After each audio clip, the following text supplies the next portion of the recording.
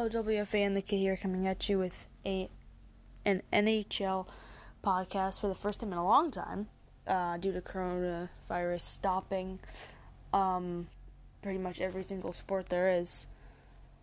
And NHL has announced that they're going to be doing a play-in tournament, meaning that the top 24 teams in the league are going to have a chance, or it's still in, basically, and they will play a 5-game series to determine whether they make it to the playoffs or not.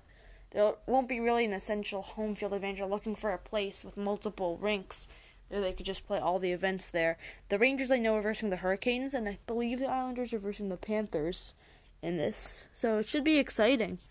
Rangers-Hurricanes is a match I've been looking forward to. And finally, we're going to get to see some hockey again. I've really missed watching the Rangers, especially since we were so close to making the playoffs for the first time in a couple years.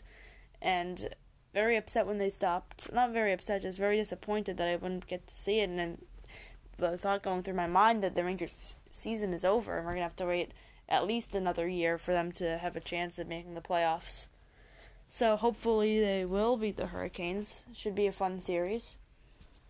And another interesting thing with the Rangers is this has given, even in the NBA, the Nets, Kyrie and KD, they were hurt, and now they're having a chance to return because of the coronavirus stopping play. They're having a chance to return to the season if the NBA should resume their season. And the NHL, Chris Kreider was expected, if we got to the playoffs, probably would be back around that time. So he is healthy right now as far as I know, and I think it'll be a great boost for us, big boost for us to have him back. And another thing that I was discussing with some of my friends and people about how we may actually have an advantage in the playoffs with the play-in, because if we do win against the Hurricanes, we will have actually played. Because the other teams will, of course, be practicing, but they won't have any game versus another NHL team experience, so they'll be cold. We've actually warmed up with a 5-game series. So that could play to our advantage. The Hurricanes are a tough team, though. They are, of course, in our division. We verse them a couple times a year. I think it's been pretty even this year. The matchups from what I've seen. I remember they versed at the Garden. I remember a great win at the Garden that they had against the Hurricanes. And it should be a very interesting series. And we do not know at all when it's happening yet. My estimate would be sometime in July. Probably, maybe late June. And I don't think for the rest of the NHL season that they're going to have any fans. I really don't.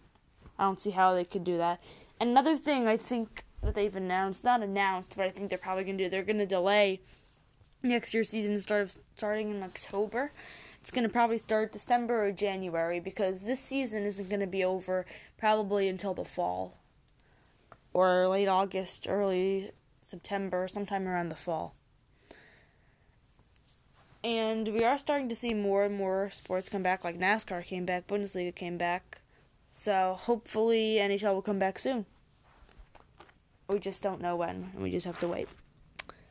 Alright, thank you. This has been a podcast by WFA and the Kid. Let's go Rangers, and hopefully we could fly past the Hurricanes. Thank you, and stay safe.